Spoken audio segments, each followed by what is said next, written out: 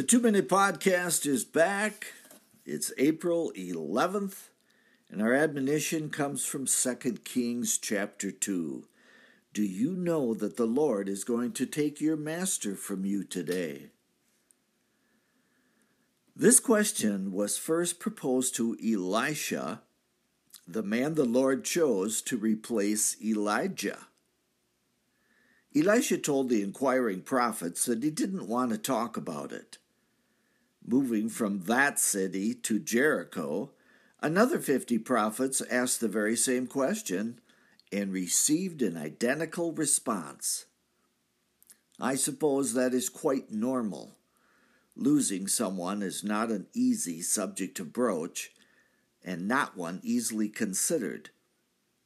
Elijah was an unusual man, so why should his departure be any different? Walking to the Jordan River, Elijah does one more miracle. Rolling up his cloak, he strikes the water, which rolls up so that the pair might cross on dry ground. It was quite an exit scene, for as they walked along sharing conversation, suddenly a chariot of fire and horses of flames appeared and separated the two of them.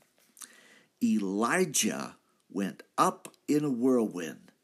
He did not die, but was translated to heaven. And how will your exit be? Great sinners have left this world in notable torment and anguish. It is a fearful thing to fall into the hands of an angry God. Not so with the saint. With the assurance of forgiveness of sins, the redeemed individual looks across Jordan and sees the captain of his soul.